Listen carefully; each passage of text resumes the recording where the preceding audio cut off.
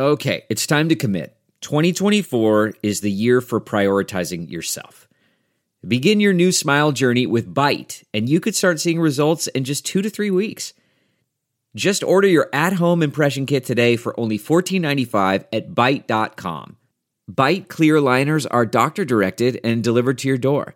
Treatment costs thousands less than braces, plus they offer financing options, accept eligible insurance, and you could pay with your HSA, FSA. Get 80% off your impression kit when you use code WONDERY at Byte.com. That's BYTE.com. Start your confidence journey today with Byte.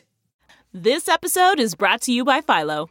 Do you love TV? Do you love saving money? Then Philo is your solution. Philo has shows, movies, and live TV for just $25 a month. You can even try it for free with their 7-day free trial. No contracts, no commitments, no hassles. Just a better way to watch TV. Never miss a minute of shows like the hit docuseries Where is Wendy Williams? Or classics such as Friends. If you can't get enough TV, then there's no better way to watch. Philo has more than 70 channels like BET, MTV, and AMC. And the best part? You can try it yourself with their 7-day free trial. Sign up today at philo.tv/poppods. That's philo.tv/POPPODS to get 50% off your first month. Hey guys, this is Mark Striegel. Just want to remind you to support me on Patreon, patreon.com/talkingmetal, and, do a $5 a month donation or pledge. You support me with $5 a month. I send you a Talking Metal t-shirt. I give you bonus content, including an extra podcast every week and videos and polls and a chance to talk with me on Zoom about the things that we love, like heavy metal and hard rock, especially that classic stuff. That's generally what we cover here on the show. So anyways, we're going to listen to the live show. There's a video of this up on my YouTube page, youtube.com/talkingmetal. But this is just the audio, no edits. It was a rough episode at times. There were some connection issues with Corey Glover and John and I talking over each other and all that type of stuff. So, but it still's fun. I kind of, after it was over, I was like, oh boy, that episode was rough. But I just went back and listened and watched the majority of it. It was actually not bad. So I hope you enjoy it. And the guests are great, man. Corey Glover, Hank from Dash Vodka, Bobby Blitz. You can't go wrong. Let's get into it right now. And a big shout out to the top tier supporters on Patreon today. Andrew Miller, Brad Dahl, Chris Riley, Dan Gerwan, Denny Striegel, Hank Reeves, who's actually on this episode, Jerry from Salt Lake City, Matt Carroll, Mike Jones, Steve Hoker, and last but not least, Steven Saylor. Steven, I hope you heard the Jordan Rudess episode. We gave you a shout out in the middle of it. Anyways, those are the top tier people on Patreon. Those guys really, wow, you guys are awesome. Everyone on Patreon's awesome, but just today I really wanted to give a lot of love to those people in the top tier. Anyways, again, this is the live show from May 20th, 2021 here on the Talking Metal podcast. You can watch this on YouTube, youtube.com/talkingmetal. Let's do it.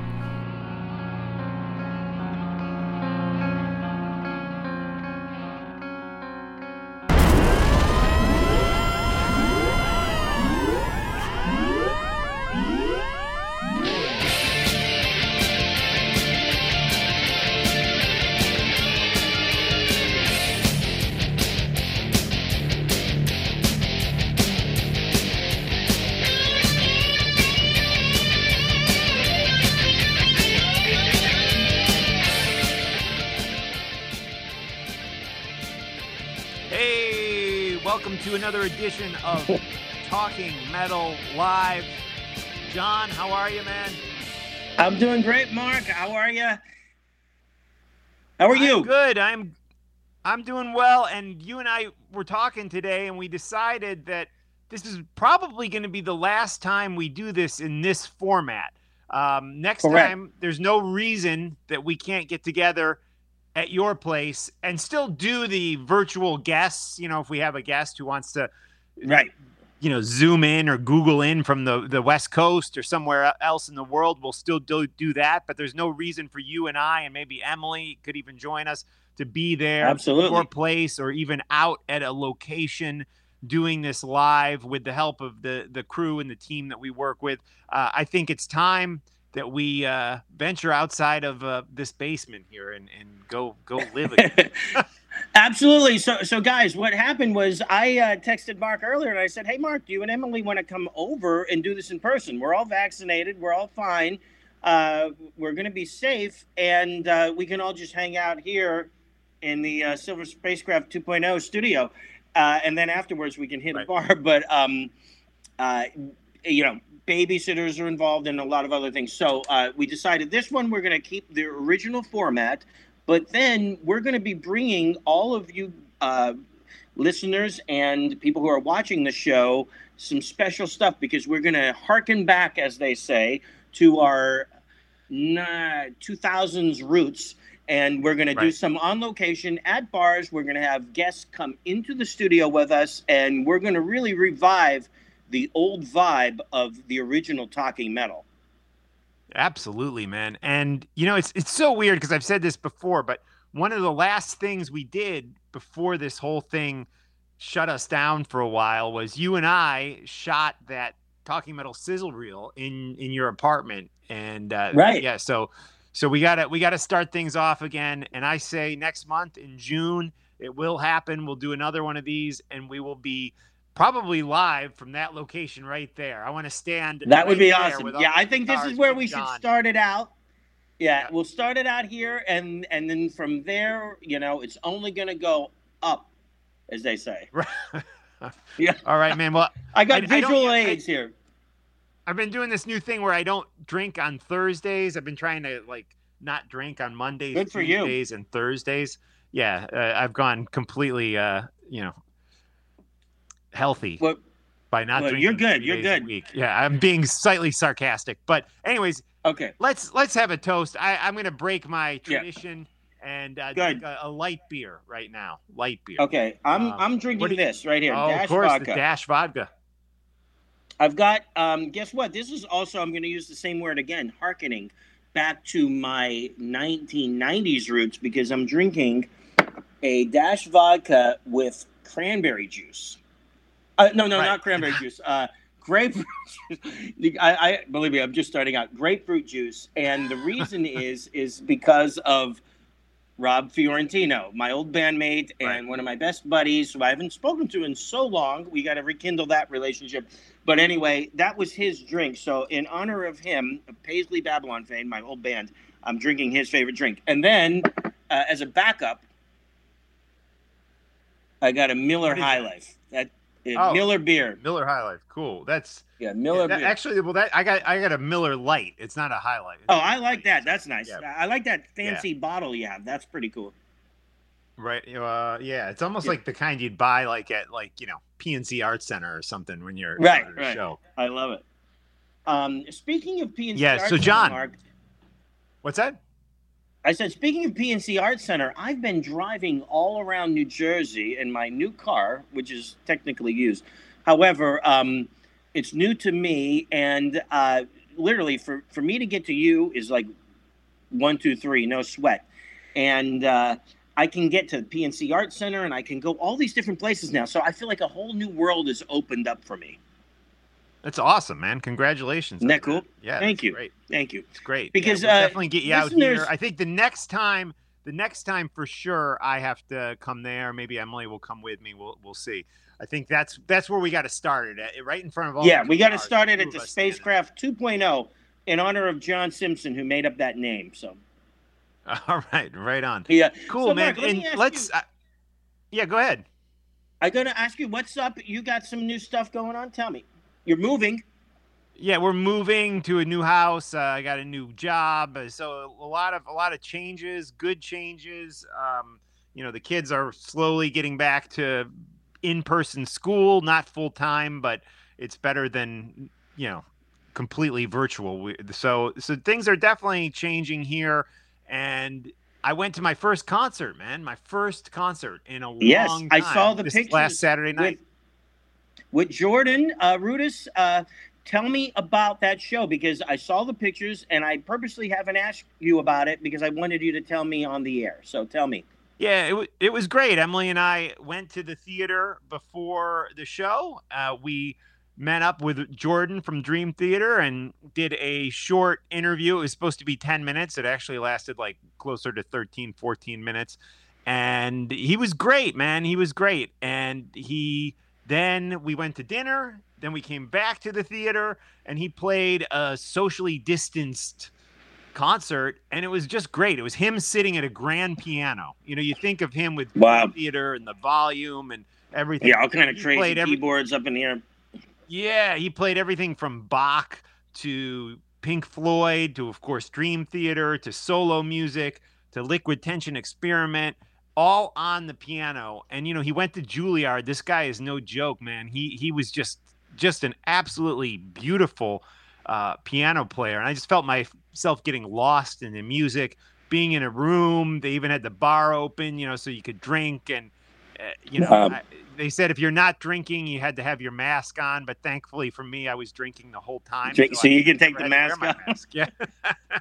Yeah. So I love that. Yeah. And, that's one reason to drink. You don't have to wear the mask when you're drinking, right? So right. We're not trying to promote alcohol use, but anyway. But here's the thing, Mark. I have studied music, as you know, as you have as well. And the thing is that no matter how many lessons I've taken, the one thing that I wish that I could do, and I can't fully do it, is sit at a piano and entertain people all night. I could probably entertain people for a few minutes, but I don't think I could. Well, I know for a fact I couldn't do it all night. And without question, I couldn't do it the way Jordan can do it. And I admire those guys, I think, almost more than I admire anyone at this point. I love people who can sit down at an instrument solo and just take it on their own. Yeah. Well, you want to hear something crazy? He didn't even bring the piano. It was the house piano at the theater, the Philpack Theater in South Orange.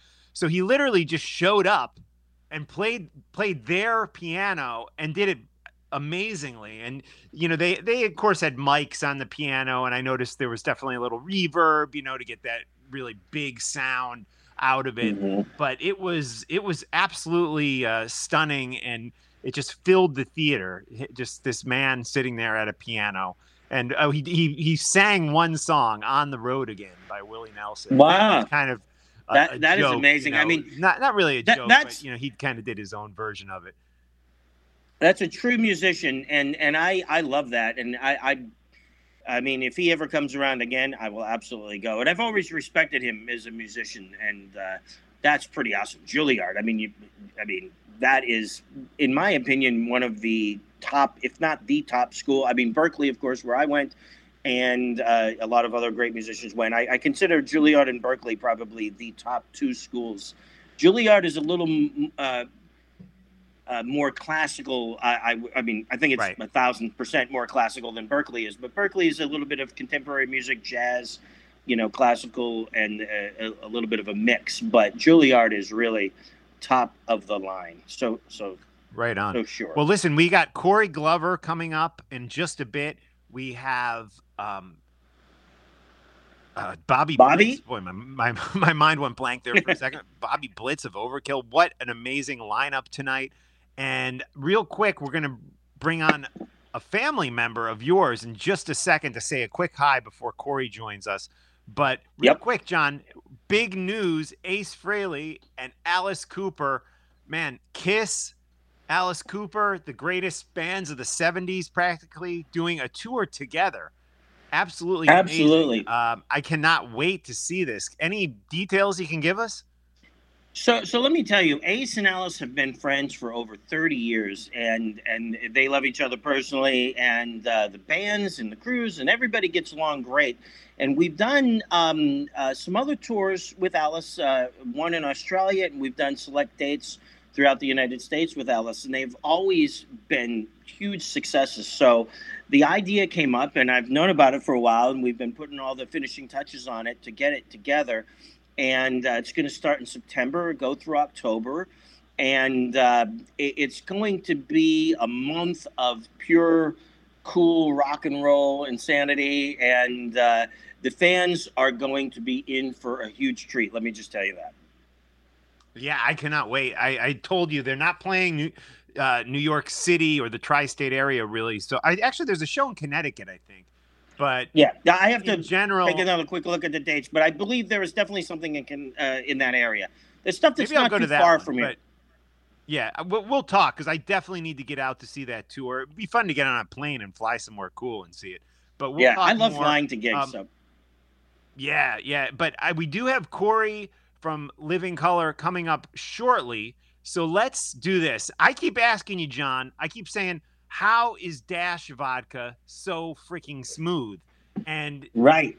And you agreed with me, but neither one of us really know. So I said, let's what makes it that smooth. Right. So we need to find out. Let's get the guy who would know the answer to this. Let's get Hank Reeves to come on briefly and talk with us about this amazing vodka that he has. And I know he's standing by, so anytime you guys want to patch Hank, what's happening, guys? Hank, I love it. How are you? Doing good. How y'all doing? I'm doing great, Hank, and I love that you got the Talking Metal shirt on tonight. Oh, I wouldn't go anywhere without it, my man. Nowhere. Thank you. Hank wears it every day. That's his uniform. When he goes out, he always has the Talking Metal shirt on. Oh, yeah, that's for sure. So, hey, everything looking good in Jersey. I'm glad to see you guys are going to be going back on tour here shortly. Absolutely, yeah. So we're getting ready to go back and rock and roll again, and things are starting to open up again. And I think all of us, music and Dash and vodka fans, are going to be happy because we got a lot of good things in store for everyone, for sure. And Hank, I love it. So Hank, tell me, Hank, you're coming to us. Real quick, Hank, you're coming to us from Colorado tonight, right? Not Texas. That's correct. Yeah, Rennie's over in Detroit with her mom and dad, and I'm over here getting the cabin set up for all the visitors we got coming up this year. I love that, awesome. and I think Mark and I should be two of those visitors, right? Absolutely, well, absolutely. Yeah, I'm counting on it, man.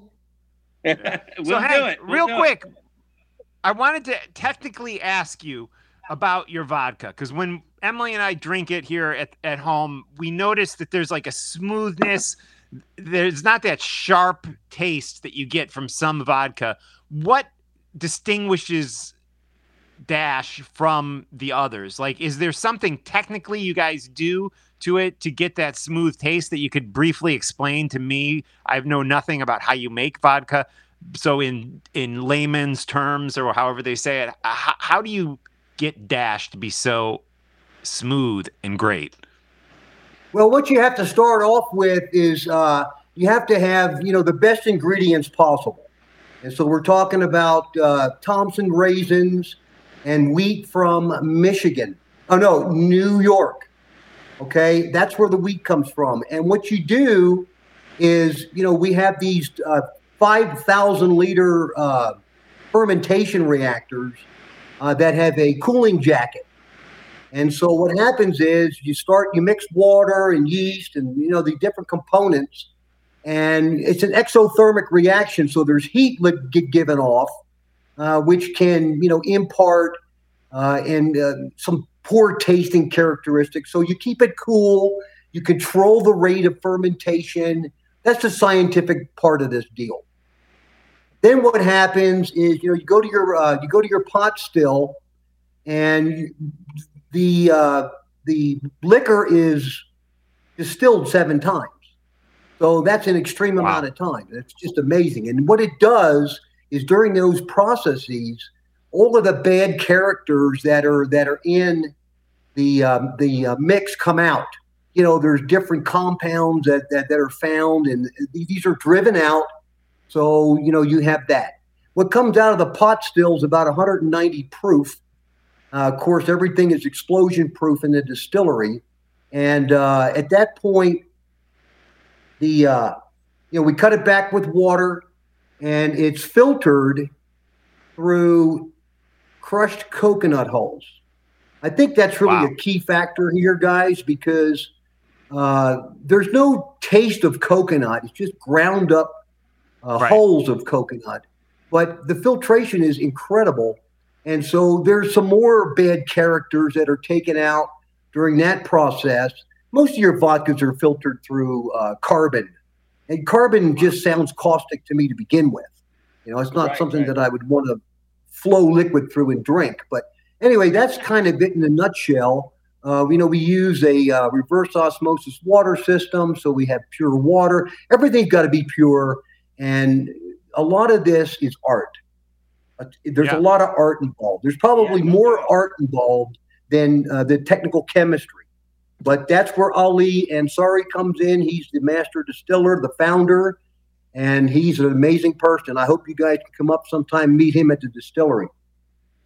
Very good. And Absolutely, Hank.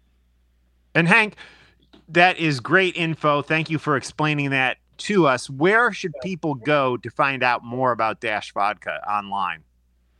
Okay, so you go to dashvodka.com. That's the website. Right now, the product is available in Texas through the spec stores. There's about 200 plus spec stores in Texas. So we got quite a following here. And, you know, we should be in Colorado within a month or so. So, you know, it's all about getting out there and, you know, being on these this social media platform is the answer to all of this. You know, being with you guys, getting introduced to Chips Enough, who led me to Harlan, who's the owner of Monsters of Rock, who's on Dash Radio Network. And, you know, we're being exposed to 700,000 people a day. Amazing. So, Wow. Amazing. big deal. And I love that there's Big Dash deal. Vodka and Dash Radio. It's like the perfect Hey. combination. It's just like Chip said. As soon as he heard it, you could just see his eyes flip open. You know? Yeah, yeah. And guys, we're talking about all of our friends, Chips Enough, like one of my favorite rockers in the whole world, who I've known Oh, he's since amazing. the 90s. Yeah. He is so amazing. So are you going to be doing we're at the something point with now, Monsters? We're at the point. What's that? Oh, are you going to So be we're doing at the something with point Monsters now of where Rock? or that's all the to be heavy determined? lifting has been done. And, you know, the distillery is beautiful. It's in great condition. It can do about 20,000 cases a month. And so we're actively looking for investors and people Right, that okay. want to become a shareholder in Dash Vodka. This is the time to do it before we launch onto these major platforms. And I want to thank you guys for what you've done for us. And I also want to mention how amazing it is that you guys have done 920 episodes of this show. Yeah, well, thank And you. it's just like, Thank you. it's like amazing. Whenever I want to entertain myself, I just go online and I watch the shows where you're playing with the folks you're interviewing. Yeah. That's Yeah, that's we haven't my done favorite one of part those. the The Talking shows. Metal Jams. We need to do another Yeah, one. those were great. And That is as so a matter cool. of yeah, as a matter But- of fact, we have one of my favorite jams was something we did, and we called the band Turtlehead, and I think Bobby Blitz Ellsworth from Overkill made up that name, and he's going to be on the show today with you. That's And great. the cool thing is, for all the watchers and listeners, go to YouTube and look up Talking Metal with Bobby Blitz Ellsworth and Turtlehead, and you will see a great jam that we did with Frank Bell of Anthrax, Mike Portnoy of Dream Theater, Mark and I, and Bobby, and we did a Motorhead song. So that was, I think, one of my favorite. I mean, there's no question, it was one of my favorites. They were all my favorites, but that was a highlight. Absolutely. Awesome. Well, Hank, we just wanted to get you on here because we enjoy your vodka so much. We wanted to thank you for the vodka and turn on the Talking Metal listeners and viewers to your great product. And what can they do? Can they ask for it in stores? Is that helpful? Yes, that's helpful. If you go to your local package store and ask for it, you know, that's helpful. And of course, it's just a matter of time before it's all over the place, but we're on startup mode.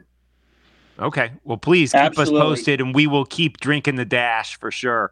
Drink the Dash. Give my best to Emily and Lynn, guys. All the best to you. Absolutely, Oh, yeah, Hank, definitely. and give my best to Rinny and Uncle Johnny and Aunt Gloria and everybody and Sarah and the whole team, the whole Dash team. You got it, man. You got it. All the best, guys. Take care. All Thank the you, best. Hank. Thanks, Hank. Here's to Take you. care, Hank. All right. Great Hank is checking so in with cool. Hank. We love Hank. We love Dash Vodka for sure. And we love Living Color, man. I tell you, the first time I ever saw Living Color, John, was at Trenton State College. They had like a cafeteria or the gymnasium. I went to see this band called Fishbone, and opening up for Fishbone was Living Color. And I seem to remember that they had, remember the Guitar Player magazine? Yes. Yeah, I love that. I still have a subscription to it. Well, do you remember they used to put like records in the Guitar Player magazine? Oh, like a little, maybe like, is it a plastic record? Not made out of Yeah, it was vinyl, like but within made the out of plastic? pages. Yeah, there was a like record, piece and of you could plastic. you could rip it out and you could play it. And one of the records had "Cult of Personality" by Living Color. Wow, that's on it. amazing. And yeah. And so I got into them really like early on, and wow, the way I remember it, our memories aren't always correct, but they really took a little while to catch on. We can ask Corey about this, but they took a while to catch on MTV and on the radio, but the album, I believe, had been out a little bit before it kind of really hit.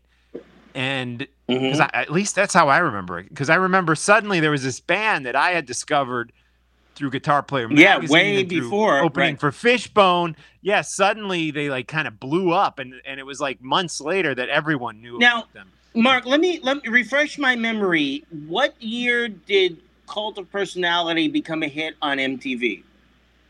Oh, geez, you're putting me on the spot here. I believe it was 89. Okay, I was thinking 88, but I think maybe you're right. Maybe it might have been 88 actually. Now that you mention it, let's see. Yeah, well, yeah, Vivid. It was on the Vivid record. 88. You're right. 88. Yep. Okay, so here's what's weird is that I was going to ask Corey about this. Will Calhoun, the drummer, was at Berkeley when I was there. So I was at Berkeley in 87 to 91 ish. So maybe he was going to school there right around right before the band really broke big on MTV. I don't know. I'm not exactly. We'll have to check it out. But I could swear 1,000% Will was at Berkeley when I was there. So, and when you were there too, Mark. Yeah. Really? He was there when we were both there, but. Yeah, it could be. It could very well be that I don't know. But we recently hooked up with Corey at the Iridium, the famous jazz club where Les Paul used to play every Monday night back in 2019, and he did a great show with our really good friend Mike Orlando from Adrenaline Mob and numerous other great bands. And so that was the last time that I saw Corey or spoke to Corey, and we're really glad to get Corey back on the show tonight. Yeah, absolutely. We are waiting for him. I'm not sure he's logged on just yet, but hopefully soon. If we don't get him, let's see, 7:27. If we don't get him in the next few minutes, I will text him and just remind him to get online. Log on. John, let's talk about your band while we're waiting for Corey to join us. Any plans yet? I know it's still kind of early, but any plans for Like It, the band that you play guitar with, to return to the stage? Yes, I have some news, and the news is going to be about an announcement. So we're going to announce something towards the end of the month, and it's a big deal for us, and it's a big deal for any band. But we're gonna return to the stage on a major level for sure in 2022, and I'm hoping that we can return to the stage just on a normal level for just to get out there and rock and play for some of our friends and some of our fans actually in 2021. But all the people across the United States, we're going to definitely be back out there in 2022, and we're going to make our first announcement at the end of May. So in probably 2 weeks, you'll be hearing some news on Like It. And the other general news I can tell you is Like It has started rehearsing again, and Jamie Ross is currently back in the New York area for a while, even though Jamie lives in Tell us Vegas, who Jamie Nevada. Ross is. A lot of people might not know who Okay. that is. Okay, Jamie Ross is the lead vocalist of Like It, and he also used to be he's the guitarist and lead vocalist of Like It. He was the bass player and vocalist in a group called Laughing Sky as well. But Jamie is really the ringleader of Like It, and he's the reason it all works together. And I was a fan of Jamie's since I moved to New York in the in the early '90s. So. Jamie lives in Las Vegas, but he's been hanging out back here in New York, and we have started to rehearse again up at Mike Lincoln, the drummer of Like It's studio in Union City, New Jersey. And we have our great bass player, Hide, who has a great restaurant called something Kokoran, and is it Sushi Kokoran? There's I'm gonna think of the name. There's before the end of this podcast. It's something Kokoran. It's a Japanese restaurant in Manhattan, and it's amazing. And Hide is the head chef, and it's his place. His name is we call him Yan Morningstar, but his real name is Hide. Right on. Cool. Have we gotten Corey yet, guys? Oh. No Corey yet. All right, I'm going to text him. The restaurant is Sukiyaki Kokoran. So Sukiyaki Kokoran, go check it out in the lower Manhattan, Soho, East Village area, somewhere around there, guys. But it's a high-end Japanese restaurant. So if you want some Kobe beef or Kobe, as they say, that's what you're going to get when you go there. And it's going to be prepared by none other than the bass player of Like It. And what happened to the old bass player? Or don't you want to talk about that? So Dave Messenger. He's still part of the Like It family, and I'm sure he'll pop up on different gigs as well. Dave is a computer genius. Okay, Dave Messenger is a computer genius. That's his real name.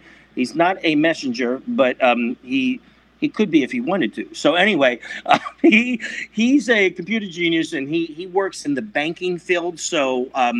And he's a great family, and so he's tied up with those duties right now.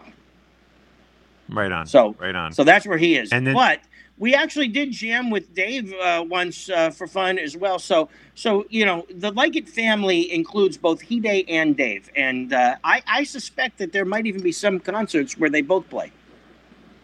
Oh, very cool, very cool. And any new guitars in your collection lately, John? Any new guitars? You know what? I have some cool stuff that you haven't seen. They're not necessarily new, but I have some stuff that haven't been in this room, and I'm gonna take my earphones off for just a second to show you one. And there's a great story behind this. Okay, so stand by for 30 seconds. Cool. And like I said earlier, guys, we are waiting for Corey Glover to join us, hopefully sooner than later. And then at 8 o'clock, we will be joined by Bobby Blitz of Overkill. So, guys, this guitar here is a Greco, Greco, Mick Ralphs model. Now, Mick Ralphs was the guitar player, or still is part of the band Bad Company. And this guitar was made in Japan by a company called Greco. Now, let me get that logo in there. Now, Greco, as you can see, is kind of written almost in like the Gibson logo. And there's a really, really famous picture of Ace Frehley. It was even in the Kiss, 1977, 1978 tour book of Ace playing a guitar that looked just like this. And Ace has actually played this exact guitar. There's some pictures online where you can see him playing this particular physical guitar. But the one he was playing in the 70s is different. But this is a 1977 Greco Mick Ralphs model in a cherry sunburst finish. It's called an MR800. MR800 and MR1000s looked almost exactly, but they looked exactly the same.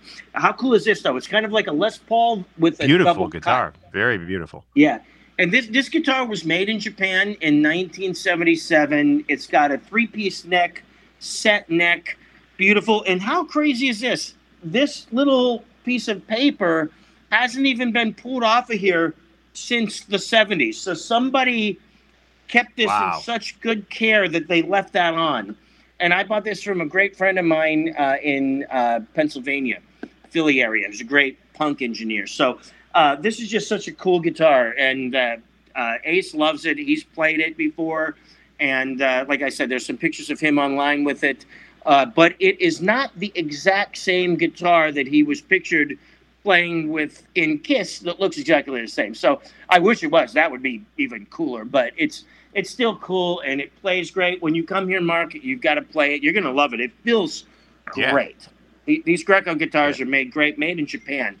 And I love Japanese guitars. It's one thing I just have to say. I love Japanese guitars. And let me also tell you this. The guitars made by Epiphone in China, in their China plant, the brand new 2021, 2020 guitars, maybe even back to 2019, they have really stepped up their game. These guitars are out of control. I have a Epiphone Les Paul Modern in a rare finish called, it's like a metallic blue, radio metallic blue, and then I've got a great one in a Koa top. Koa is like an exotic Hawaiian wood. And these new Epiphones, I know you've had some Epiphones in the past, and I tell everybody, you got to check them out. They're that good. I have nice. Every Gibson I could want. I worked at Gibson for 10 years, and I love Gibsons. And Epiphone is their sister company. And let me tell you, these new Les Pauls and other Epiphones are amazing. Dave Snake Sabo's got one. Tracy Guns has got the Kramer's part of the family. So a lot of cool stuff coming out of that factory. Right on. Yeah, I really think that Gibson, I feel like, has really kind of stepped things up with bringing in more people with the signature models and stuff like that. So, no doubt. Dave Mustaine. I mean, there's so much great, exciting news coming out of Gibson. And I'm just happy to be a family member of the whole Gibson team.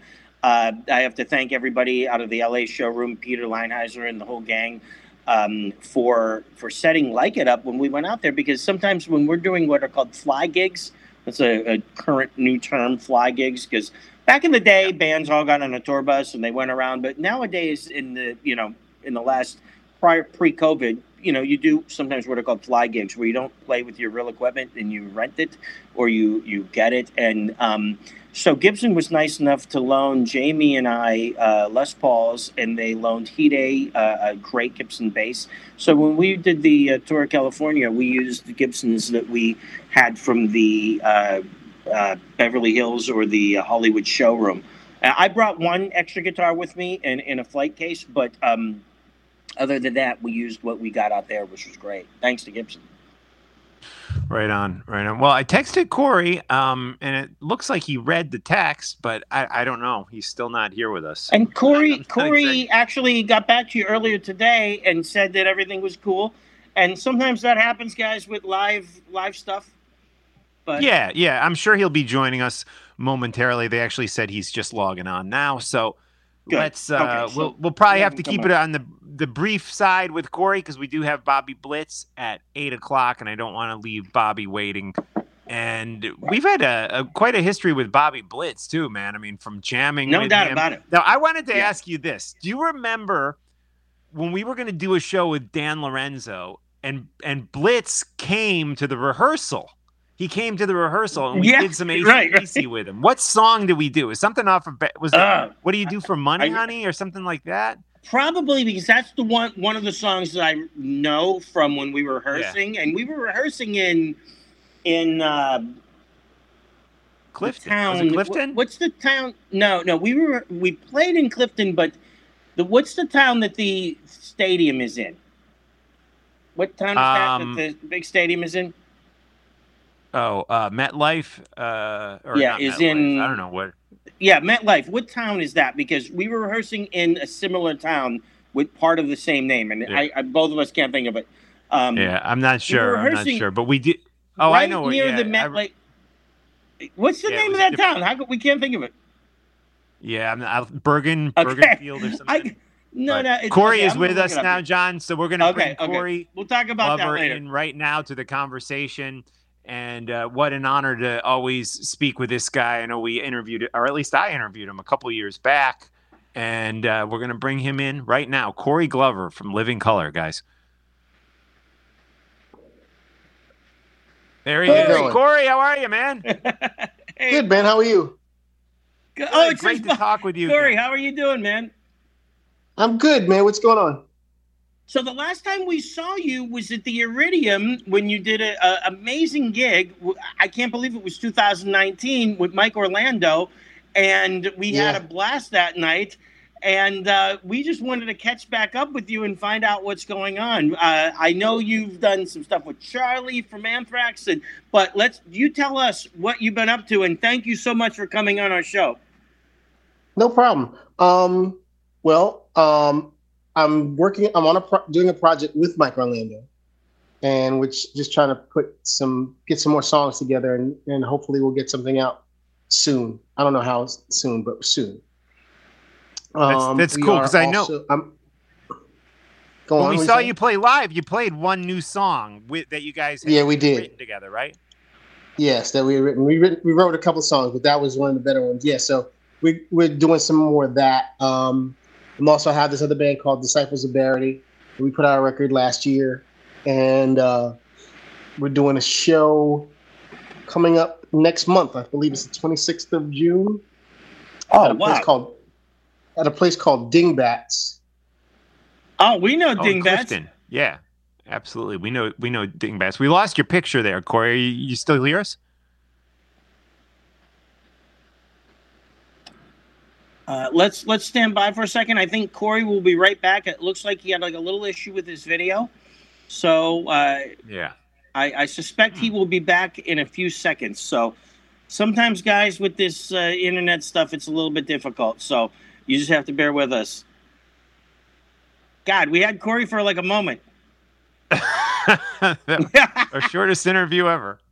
Yeah. All right. He said, Dingbats, and it cuts up. Okay. Now, I think we're going to be getting Mark. You might hear the control room in your ear. I don't know if they're saying anything, but yeah. They said we lost him, and hopefully we'll have him back. Okay. I will. I can text him. Okay. You know what? I thought of it now. I can't believe it. Everybody always says the MetLife Stadium in East Rutherford, New Jersey. Rutherford right. is the town. There he is. Corey, Corey. you're back. You're back. I'm back. Sorry about that. Smitty called, of course. So give Mark, us the something. update on the Mike Orlando music. Where are you guys with it? Are you? We're still writing? We're still in the are midst you of mixing. We're still writing and recording. We're really this is pretty much a project between him and I, and we're trying to put together a band. So because this is Mike Orlando is the most amazing guitar player I've ever met in my life. And, I know a lot of good guitar players. Yeah, no doubt about it. And he is amazing. So you have to find people that match the caliber of musicianship and power. Wow. Exactly. So that's part of the process we're going through right now. And as I said, I'm doing another project with these friends of mine called Disciples of Verity. With Corey Pierce. Is that with Chris Moore? No. And Poncho? Different guys? That was with Lynch. That was right. Ultraphonics. Ultraphonics, yeah. So okay. that was my West Coast project.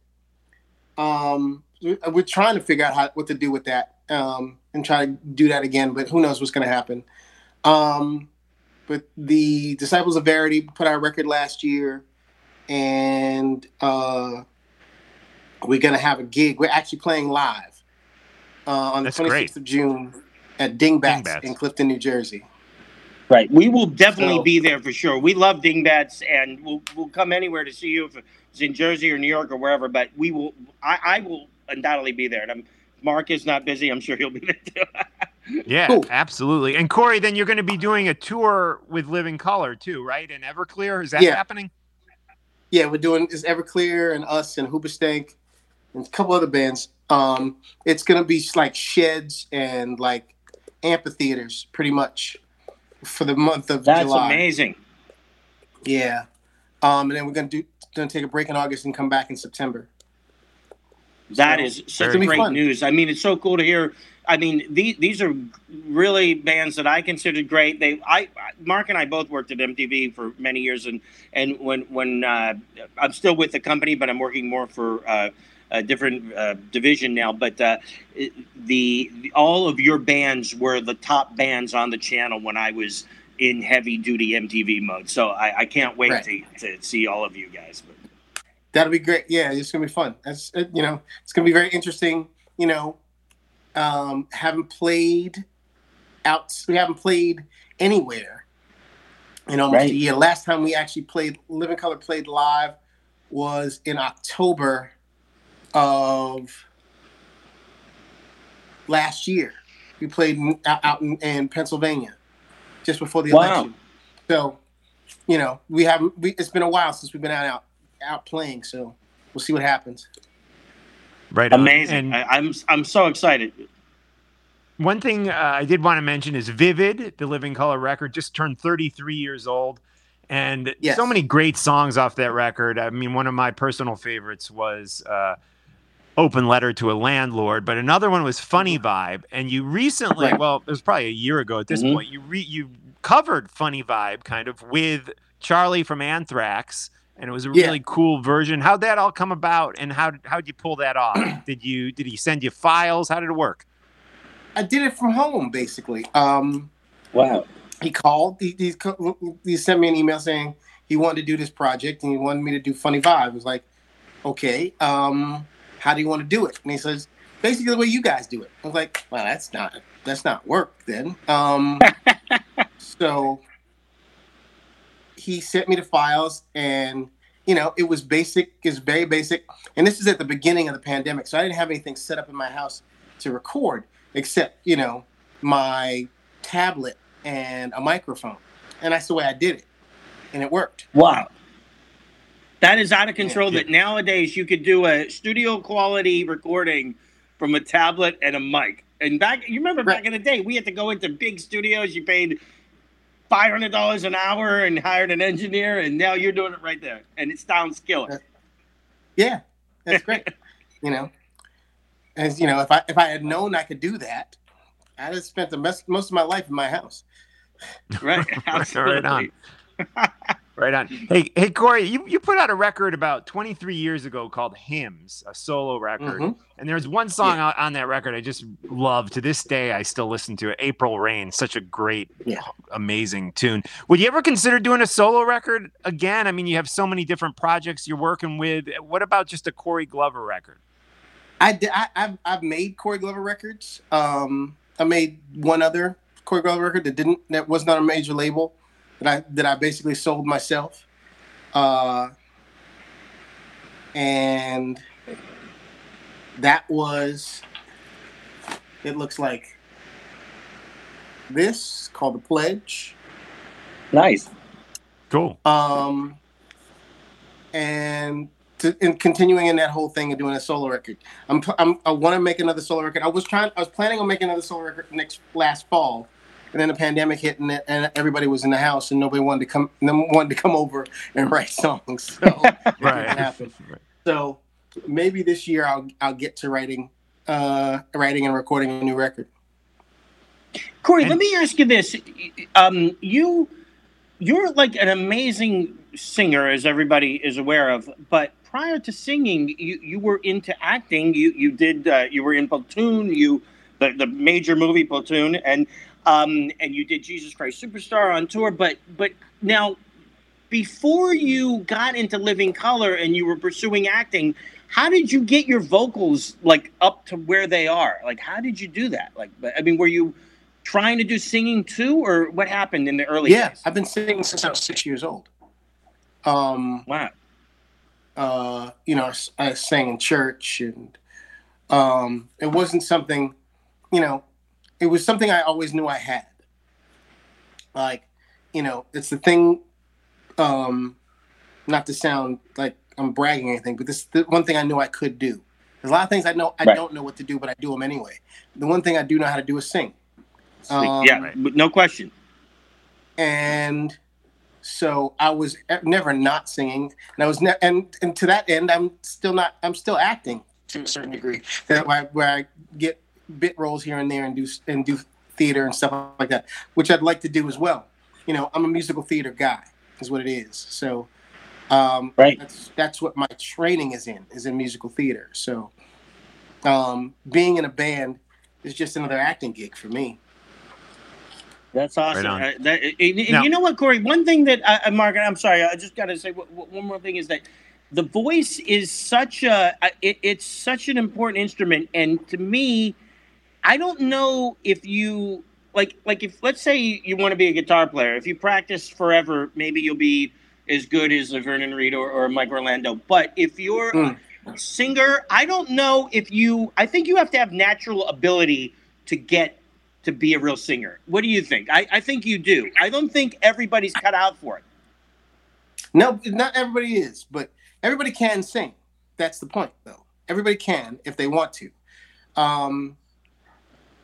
You know, the thing about singing is, and at least the way that I approach it, if you sing something with enough conviction and believe in what you're singing, you don't have to have a great voice. You don't have to have a pitch perfect kind of thing. You know, there are lots of singers out here right now that I can point to that aren't really singers, but they deliver what they're singing in a very heartfelt and truthful way. And that's all that matters.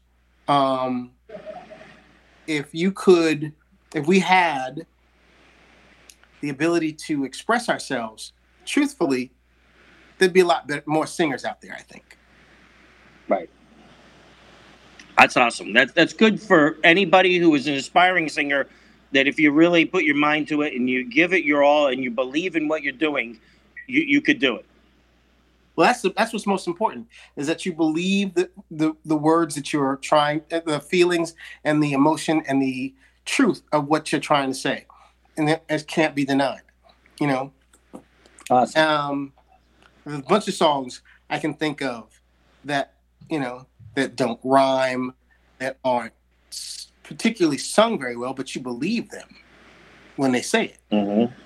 And once you believe them, it doesn't matter how they sound. I believe that song. I believe, you know, I'm always pointing to like Jeremy. None of it doesn't rhyme. Eddie sounds good, but he's not really singing. He's emoting. And that's what's more important than anything else. No doubt. Right on. And everybody can remember those lines perfectly because of the way he executed it. Mm-hmm. Mm-hmm. Yeah. Corey, we mentioned the movie Platoon that you were a big part of. I mean, what an amazing cast. Charlie Sheen, William Dafoe, Forrest Whitaker. I mean, how well did you get to know these people when you were on that movie? We had to. We spent 3 weeks doing basic training out in the jungle. So we had to live. We dug our own foxholes. We lived on MREs. We went out on patrols, on ambushes every other night for 3 weeks. We did training every day from sunup to sundown, every day. Wow. For 3 weeks. So we got to know people, and you sit around and then you start talking to somebody like Johnny Depp and talk about, oh, you're from Florida? Oh, you're a guitar player? Oh, really? We should do something. Whatever. I'm in a band. You should want to hear my demo? So before Living Color got a deal, and I kept playing my demo every 5 minutes, and to people, annoying people with it. So so we got to know each other. We really got to know each other. We really, I shared a foxhole with Charlie Sheen. So for 3 weeks. That is unbelievable. What's unbelievable is how cool that is. But the fact that that's how you guys trained for that movie, I mean, that's unbelievable. Right. Yeah. Well, what they were trying to convey was some realness about it, and what they wanted to talk when there were we didn't have hotels. We didn't have hotels in those 3 weeks. We had that hole. We had, we lived. Like when we got out of the jungle, that the first day of shooting, it looked like a real sort of platoon, a real bunch of guys from 1968 that just came out of the jungle, and in a time tunnel. And so that is unbelievable. Wow. We were hardened. And, the guy who trained us, his name is Captain Dale Dye, U.S. Marine Corps, retired. Hoorah. He told us what we're looking for is that 1,000-yard stare. That's that kind of thing. Like, you've been through so much bullshit that, sorry if I cursed. That's all right. That nothing mattered. Nothing ever mattered. That you had this look that looked through you rather than at you. And we got to it. There's a scene where the camera goes past all of us, and all of us are just looking past the camera. We're not even looking at the camera. And you can see that look in our eyes, like, we've been through it. And we're going to go through it. That is unbelievable. What an amazing story. Corey, thanks so much for telling us that. I didn't know that. That is out of control. Yeah. Out of control. Very, very powerful film, too, if you haven't seen it in a while. Platoon. Yeah. Hey, Mark. Do you go back and watch Platoon? Do you go back and listen to Vivid? How often do you revisit the art from your past? I only watch Platoon if I flip past it. Right. Okay. And I was like, oh shit, that's me. And then I watch 15 minutes of it and I turn away. With Vivid, every now and then I have to listen to a song, and all it does is bring me back to when we recorded it and what I was thinking about then and how naive I sounded. Not even but how young and simple I sounded. And it's, just thinking back to the time us recording that, or the time when us making this music and recording it and writing this music in this cold water apartment above a refrigerator repair place in Bushwick, Brooklyn, with the L train going by every now and then, and to go from that to, the success we had with it was amazing. Absolutely. You guys put out some great music back in 2017. Is there any plans for Living Colour to do any new music? Yeah, we are in the midst of going into like a rehearsal place just to figure out what we can do and what we want to do. We have an idea. We have a simple idea that we need to expand upon. And, we haven't been around each other. All of us are fully vaccinated. So now we can be around each other. And this way we are free to really go in without having to worry about each other. That's amazing. We can't hear. I can't wait for the shows, and we can't wait to hear what you're doing. And Mark, I'll let you close it up, but I got to ask Corey. I got to just tell you one little fanboy thing. That this has got to be between 25 and 30 years ago. So probably more like 26, 27 years ago. I was walking in Jersey City, New Jersey, in an area called Newport, and we had a mutual friend from MTV News, and named Abby, and I ran into you, and I was like on top of the world because I can't believe I ran into Corey Glover from Living Colour. Right. Abby Kearse. Yeah, absolutely. Abby Kearse, who worked for MTV News, is a really good friend of mine, and she lived in Jersey City for a little while. And I come by and see her every now and then, and I'm taking the PATH train to Jersey City. Yep, exactly. That's Mark and I both lived over there. Yeah. So, yeah, it was weird. I'd hang out with Abby, and she had another friend of ours that we all three of us hung out. It was cool. It was very cool. Yeah, so I haven't seen Abby Kearse in I don't know how long. If anybody knows where or how Abby Kearse is, please let me know. I will find out. Because, yeah, I will definitely find out. Both Mark and I were great friends with her, and I even helped Abby move once. So that's how good friends we are. So when you help somebody move, that means you're really good friends. So exactly. Exactly. Corey, thank you so much. Corey, thank you so much for hanging out with us tonight. We're going to see you at Dingbats for sure, and then I can't wait to the big tour with Hoobastank and you guys, and who you said one other band, Everclear. Yeah, that's going to be great. So, and I'm happy to hear a real tour's happening. That's big news. Yeah, it's a real tour. It's going to be it's going to be fun to do. Get back on the horse again. Right on. Corey, thank you. You stay safe. Please keep in touch. Thank you so much. Thank you, folks. Thanks, Corey. Take care. All right, now. Corey. Thank you. Corey Glover of That was awesome. Living Color. Thanks, guys. Corey. Yeah, such a great band. And we didn't really even get to talk to him about his stuff that he's been working on with George Lynch. But if you haven't heard that, guys, Ultraphonics with George Lynch and Corey Glover have a great record, Original Human Music, and that came out back in 2018. I'd love to see them do some more stuff together too. Mike Orlando, it sounds like they're in the mixing. What did he say? Did he say they're mixing it? I can't remember. We'll have to go back and listen to what he said. I think they're still writing. They're still writing together. Writing. Okay. Right on. I think they have a lot of songs, but they're trying to work out what's going to be what they want on the record. Right. Sounds like they got too much material. We are going to get right into our next guest right now. John, you want to introduce this gentleman? Yes, we have one of the founders of thrash metal from New Jersey himself, Bobby Blitz Ellsworth of the great band Overkill. Bobby, how are you? Boys, this is better than the long-awaited Friends reunion. You know what I mean? I love it.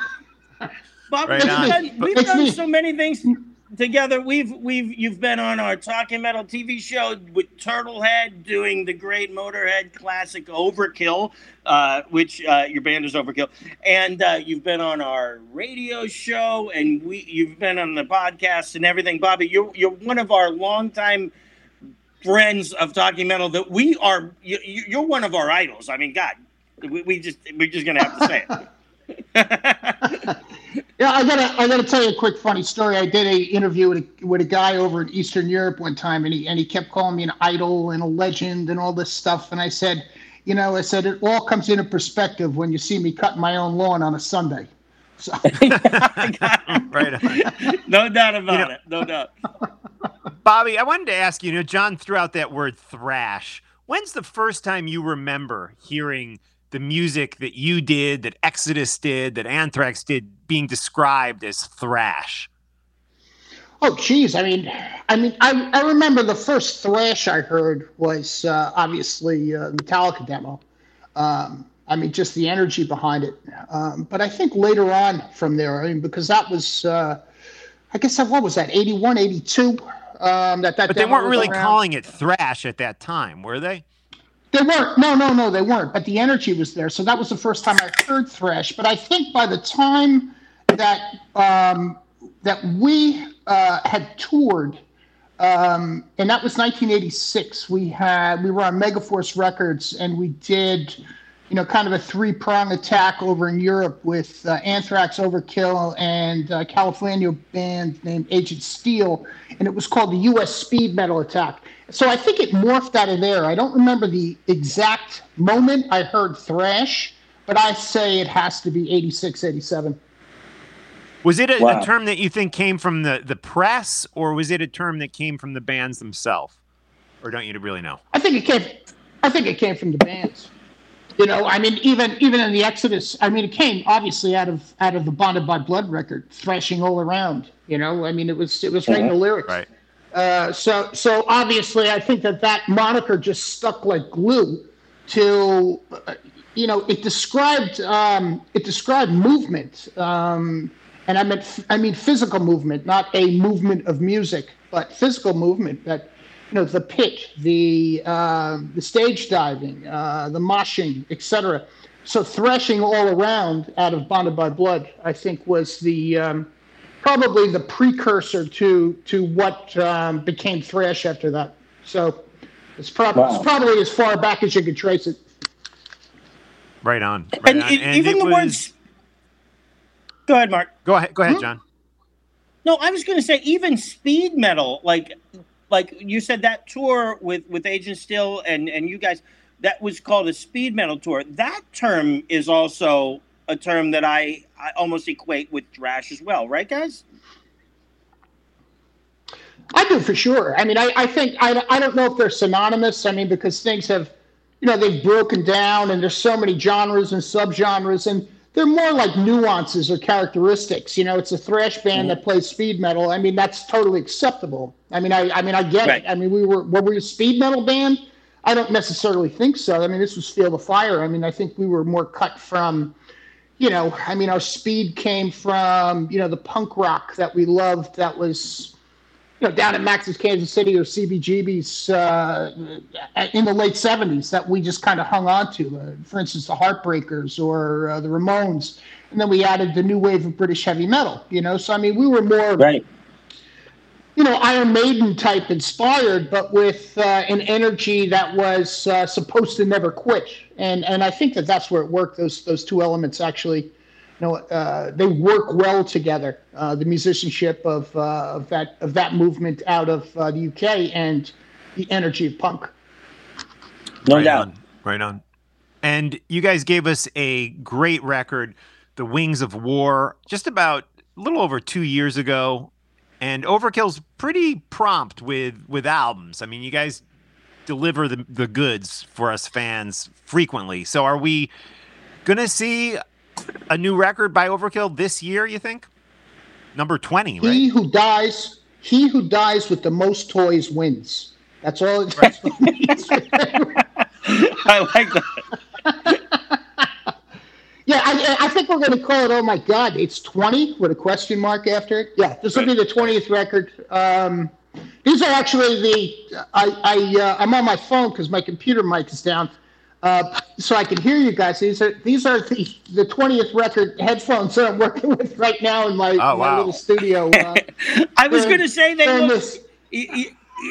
you want to hear something funny? I couldn't get my earphones working, and I had my studio headphones right next to me, and then finally I got these little earpods going. So I was doing this.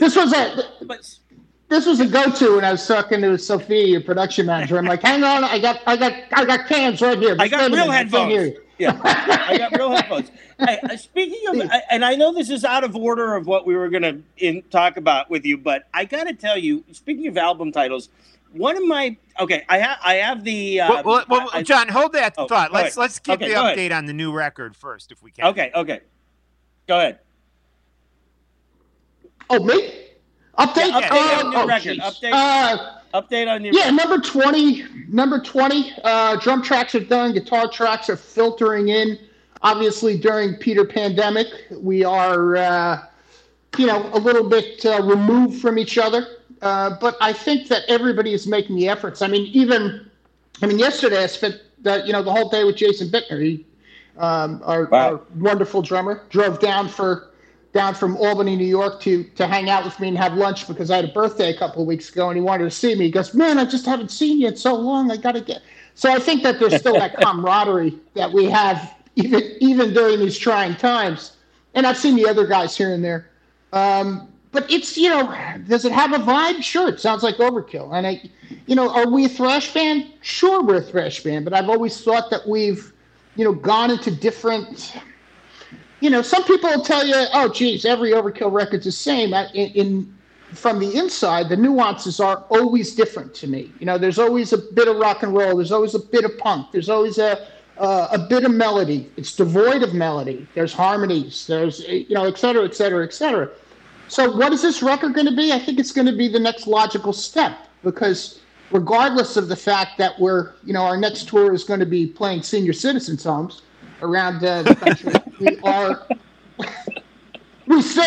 obviously still think we're viable. And and that's what makes you, valuable in the day, is that, you still think you have it.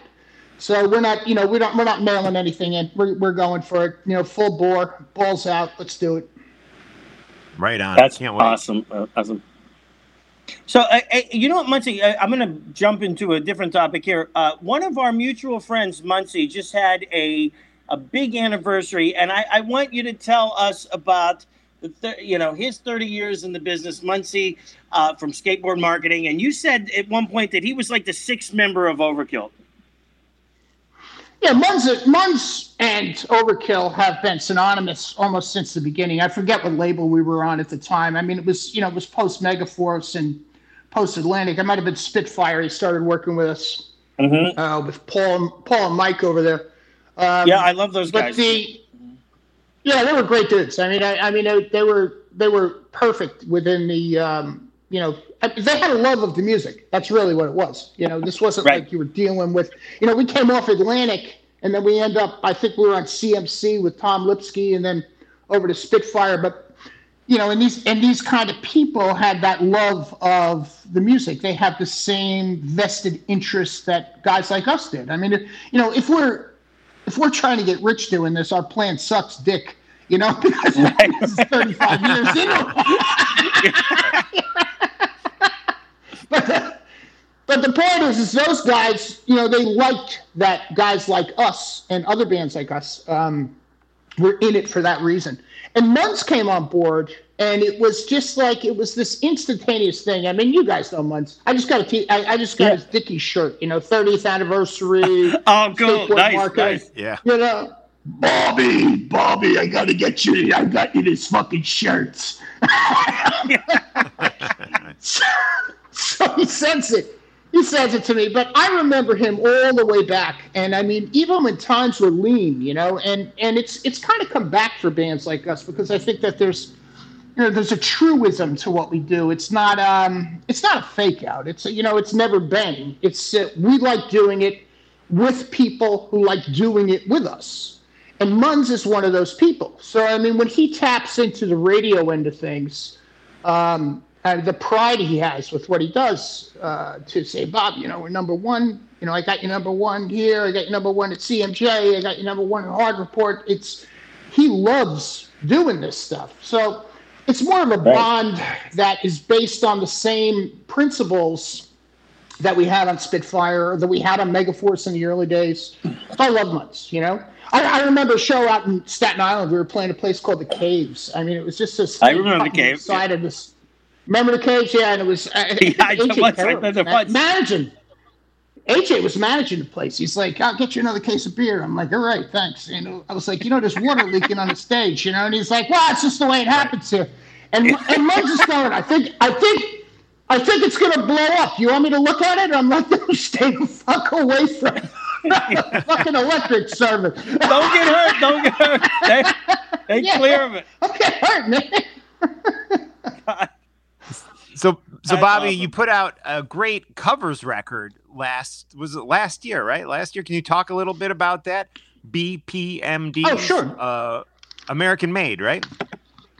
Yeah, just a fun idea. Mark Mengy and I, let's say, thick as thieves when it comes to a little bit of ball busting with regard to me being a Jersey guy and him Long Island guy, which is obviously second class to people like us. The Jersey, right? No offense. He called me. I guess it would be 2 years ago, this coming 4th of July. I got this great idea. I'm in the backyard with my kids. We're having burgers. I got the tunes on. I'm drinking beer. And I'm like, don't call me when you're drunk. I said, call me when you're sober. No, you gotta listen to me.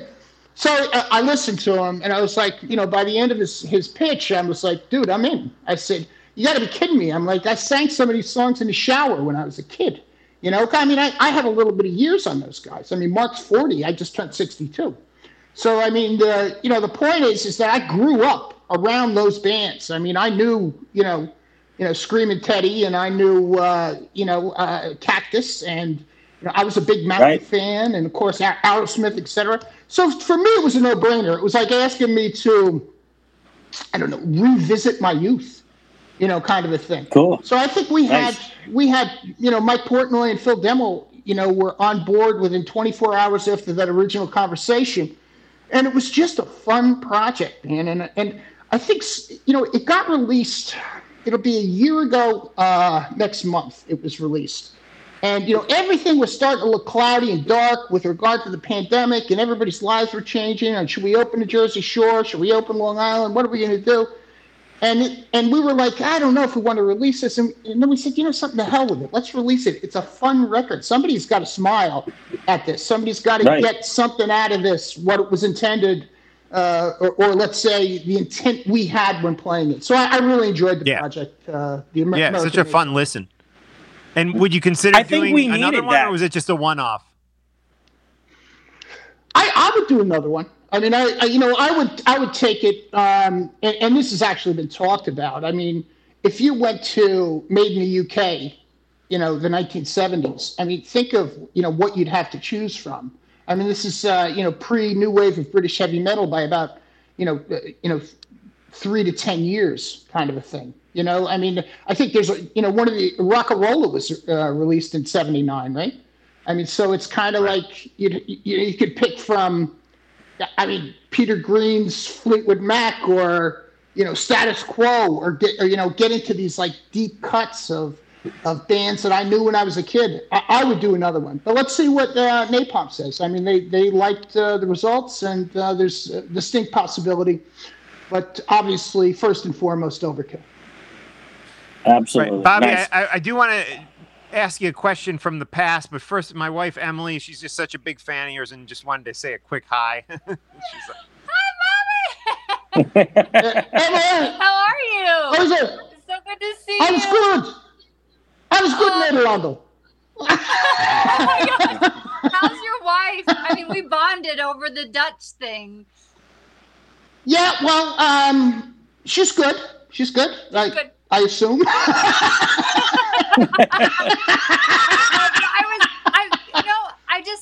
Last time we saw you was at Starland Ballroom live. Sounds right. Right? Okay. So I mean, we've seen you so many times live, but the thing I was commenting with Mark earlier is like, it's one of the heaviest shows, and it's so much energy and so much power, but there's also so much love.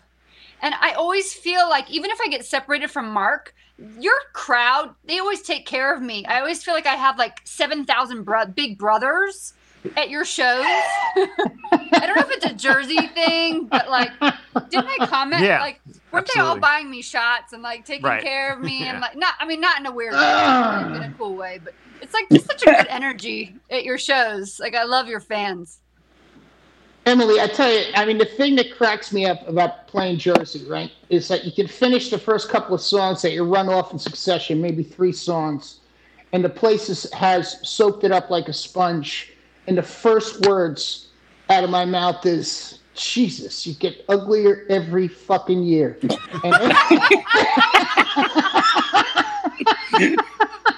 passionate every time. And the first time I think I saw you live, it ignites that.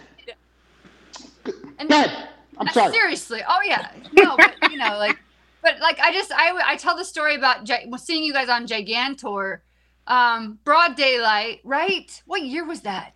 Was that like 2006 or something? It sounds 7. Remember Gigantor? Yeah. Yep. So that must have been. Yes. Where did we see that show? PNC. Also that Jersey, was fun. but you guys were like you killed it. And I always say that like you have this opposite thing. Like a lot of guys like headbang when they're singing.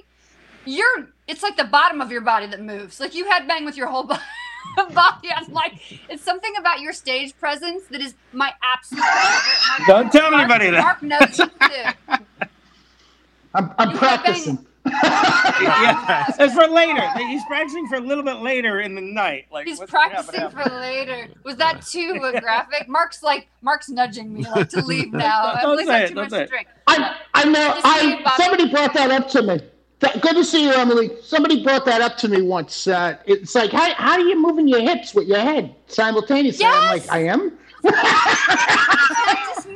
I noted this. Like you have a very amazing stage presence, and the way you move is very different. So it's not just me. See? Absolutely. All right, Yeah. bye guys. I'll leave you alone. Bye, Emily. Thank you. So good to see you.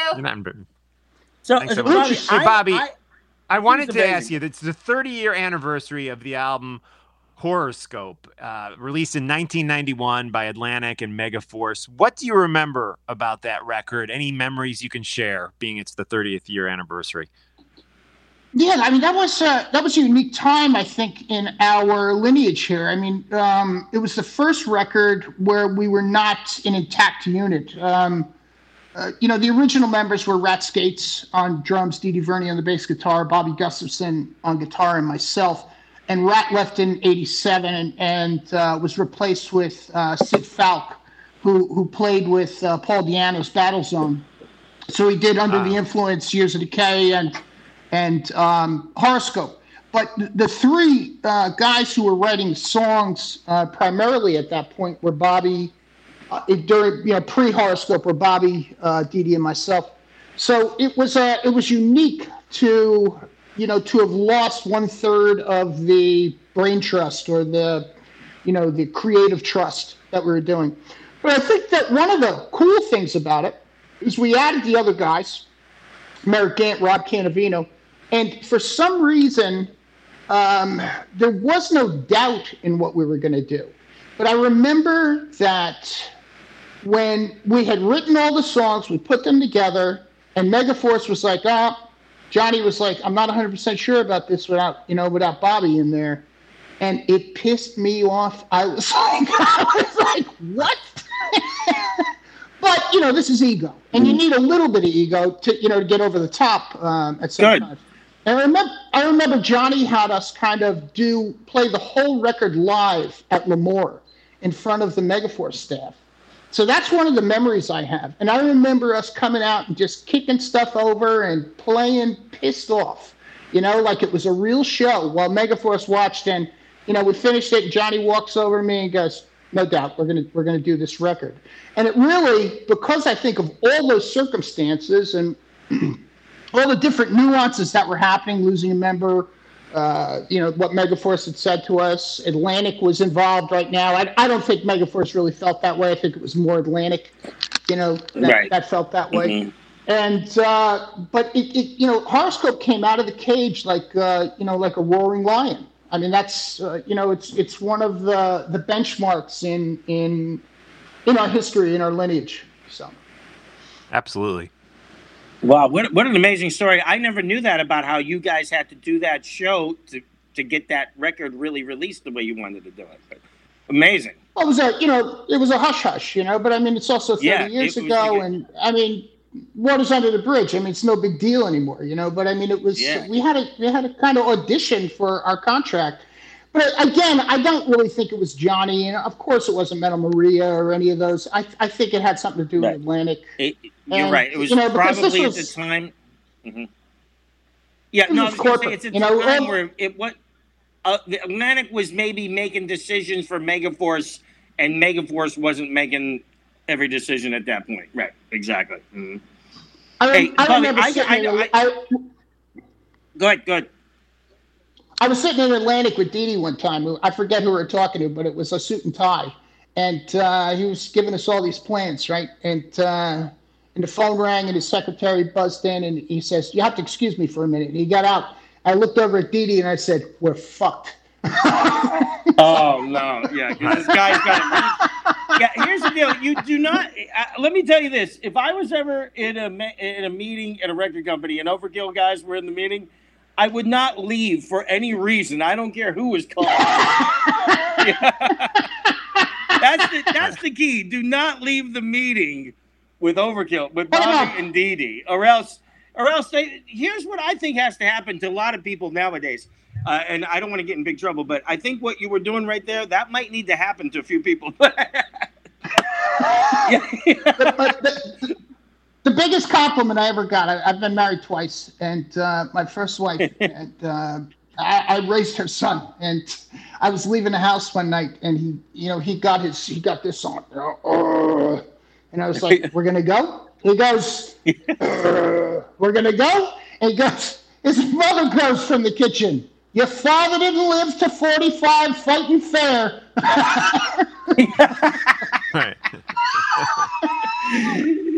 But Bobby, you're amazing. So I want to ask Mark. Let me ask this quick question. Sure, Bobby. I got a car recently, and I've been driving all around Jersey. Now I'm 51 years old. I never had my own car. I lived in Jersey City. I worked in Manhattan. I just went back and forth on the PATH train. So the thing is that now I'm starting to discover all new areas of Jersey. Okay, first off, Ironbound is, in my opinion, the coolest name of an area. You guys have an album, Ironbound. And I also wanted to ask you just about the early days, like the clubs, because now I'm going to places like Asbury Park and Old Bridge and Sayreville, and I'm places I know you guys like lived in back in the day. You played gigs there. Tell us about two things. Tell us about the early gigs in Jersey and how it was like. And then I'm just curious about Ironbound, because I think that is one of the greatest titles I've ever heard of anything, Ironbound. Well, congratulations on getting your license in your car.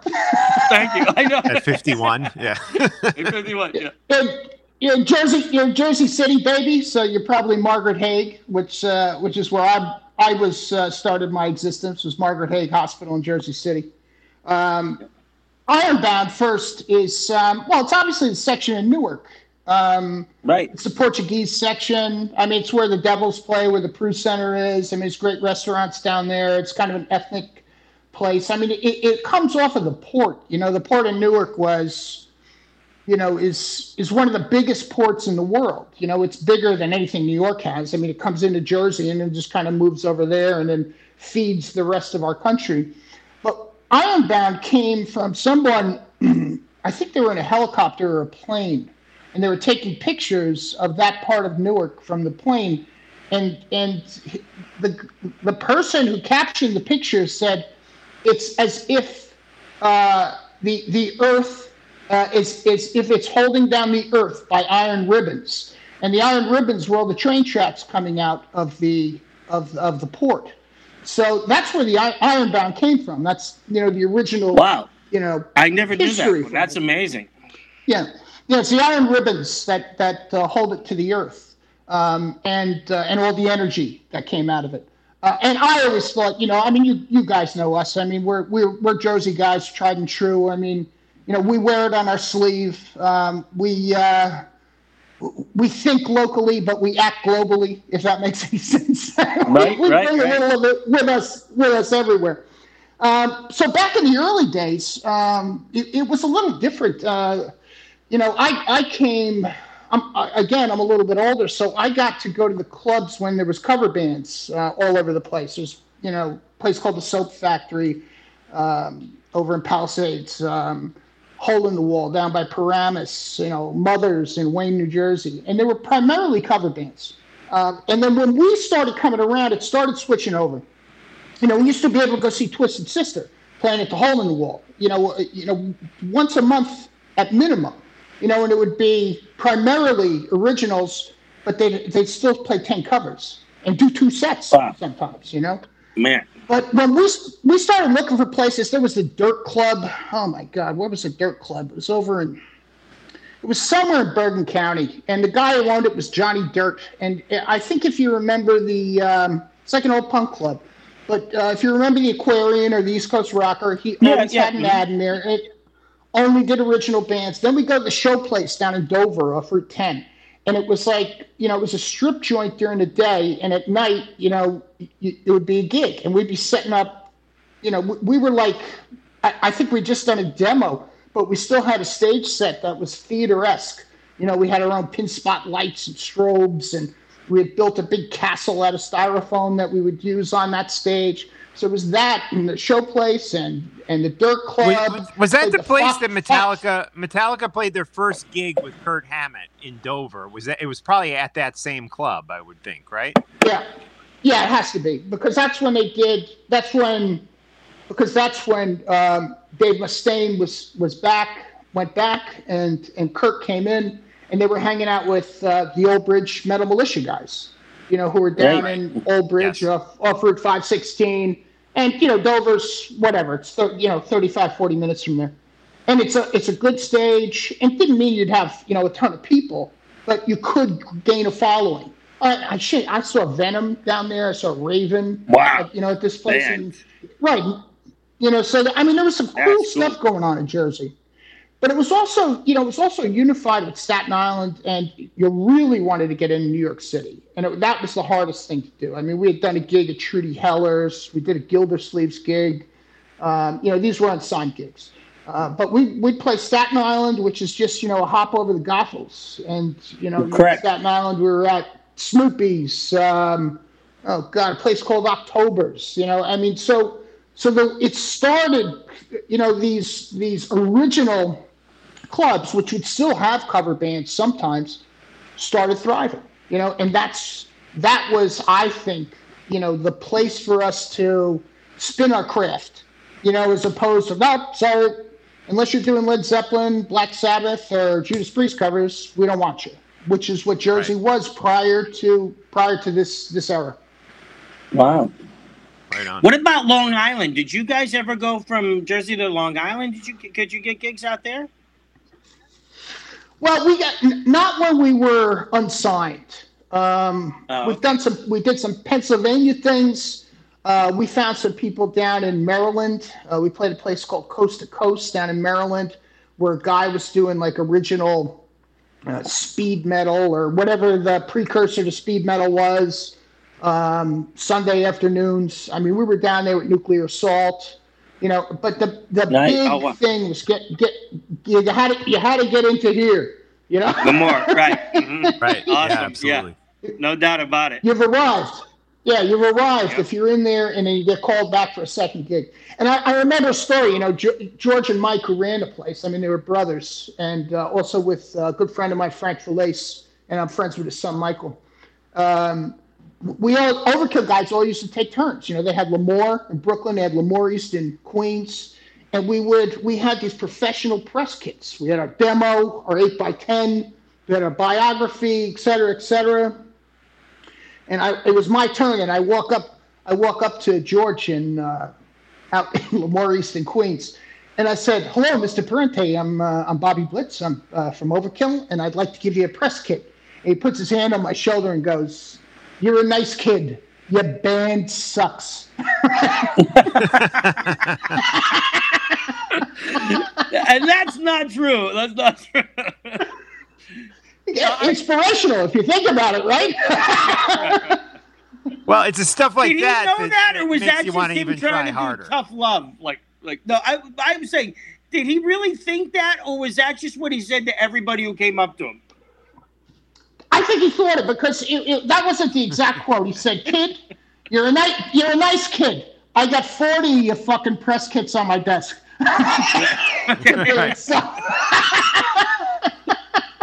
Well, you came out on top, Bobby, and history will record all of that. So you're on top. Hey, 2 years later, we were the house band, at Lemoore's. I was like.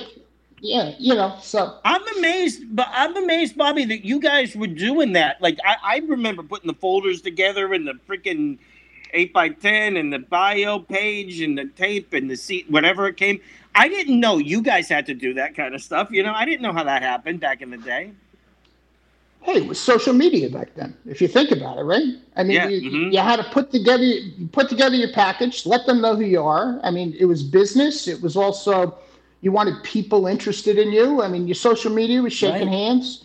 It's like, hey, don't touch my car. I'm just putting a flyer into your windshield wiper. That kind of right. I'm not getting. Yeah, right. Yeah, amazing.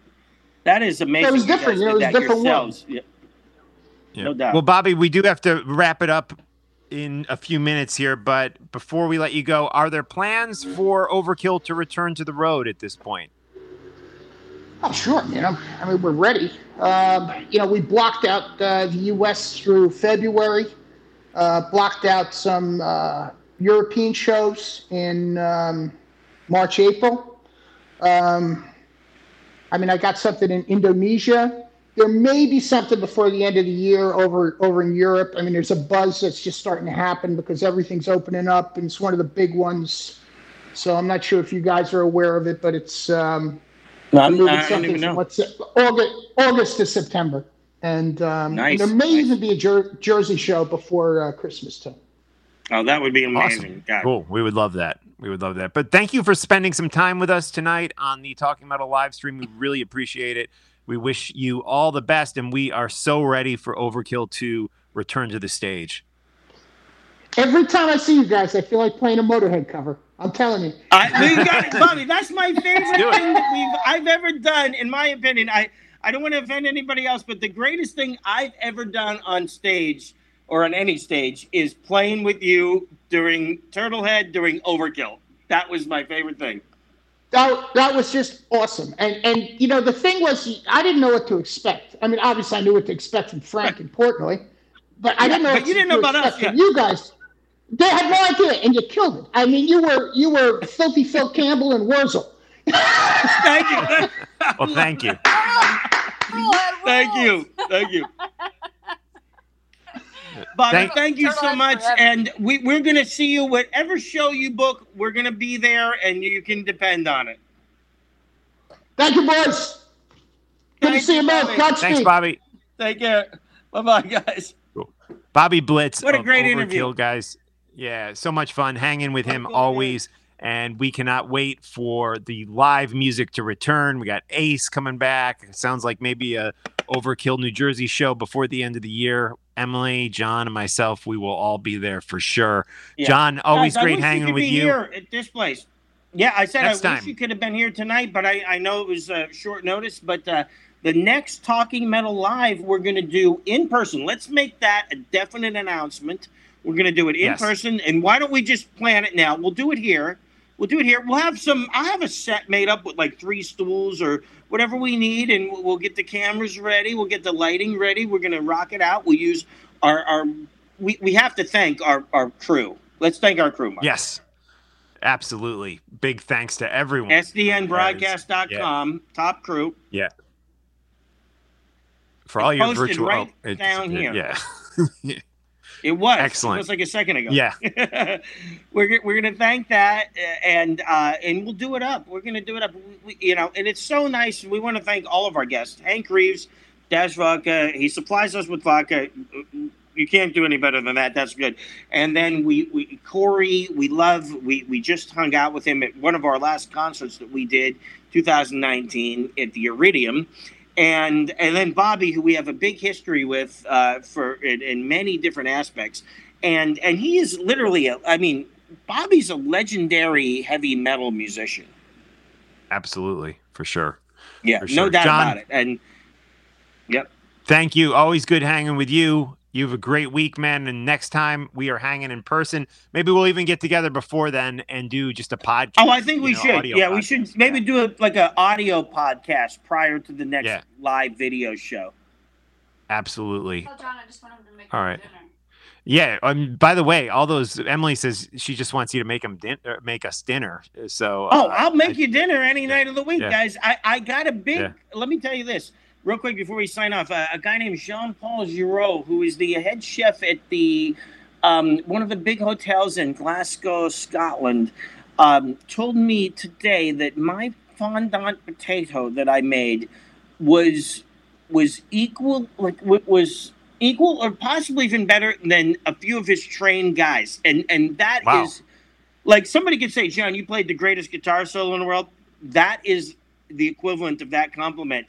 And I said, well, I don't have any actual talent, or nobody trained me to do this. But he goes, look, I could see your photos, and that fondant was it. And he said he thinks that I have a natural talent. So anyway, guys, I have an idea. What about one of these days? This is a separate idea.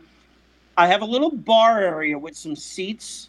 You and Emily are there, and then I try to make something. We tape it.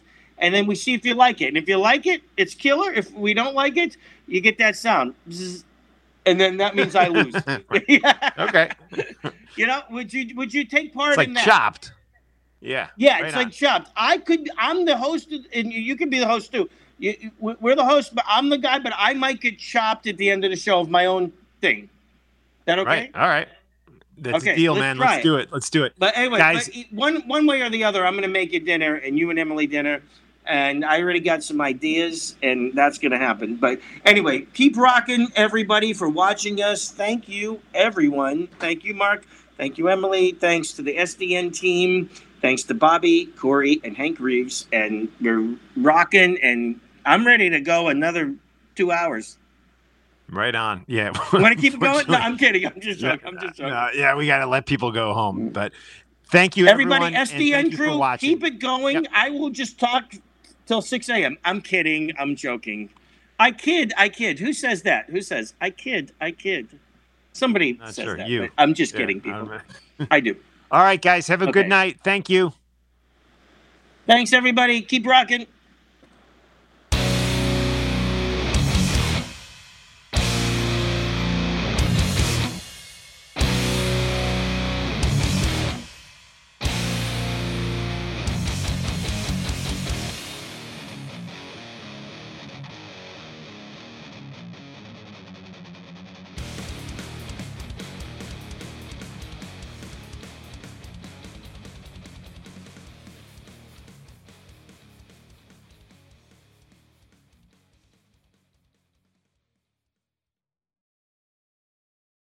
Look around. You can find cars like these on AutoTrader, like that car riding your tail. Or if you're tailgating right now, all those cars doubling as kitchens and living rooms are on AutoTrader too. Are you working out and listening to this ad at the same time? Well, multitasking pro, cars like the ones in the gym parking lot are for sale on AutoTrader. New cars, used cars, electric cars, maybe even flying cars. Okay, no flying cars, but as soon as they get invented, they'll be on AutoTrader. Just you wait. AutoTrader.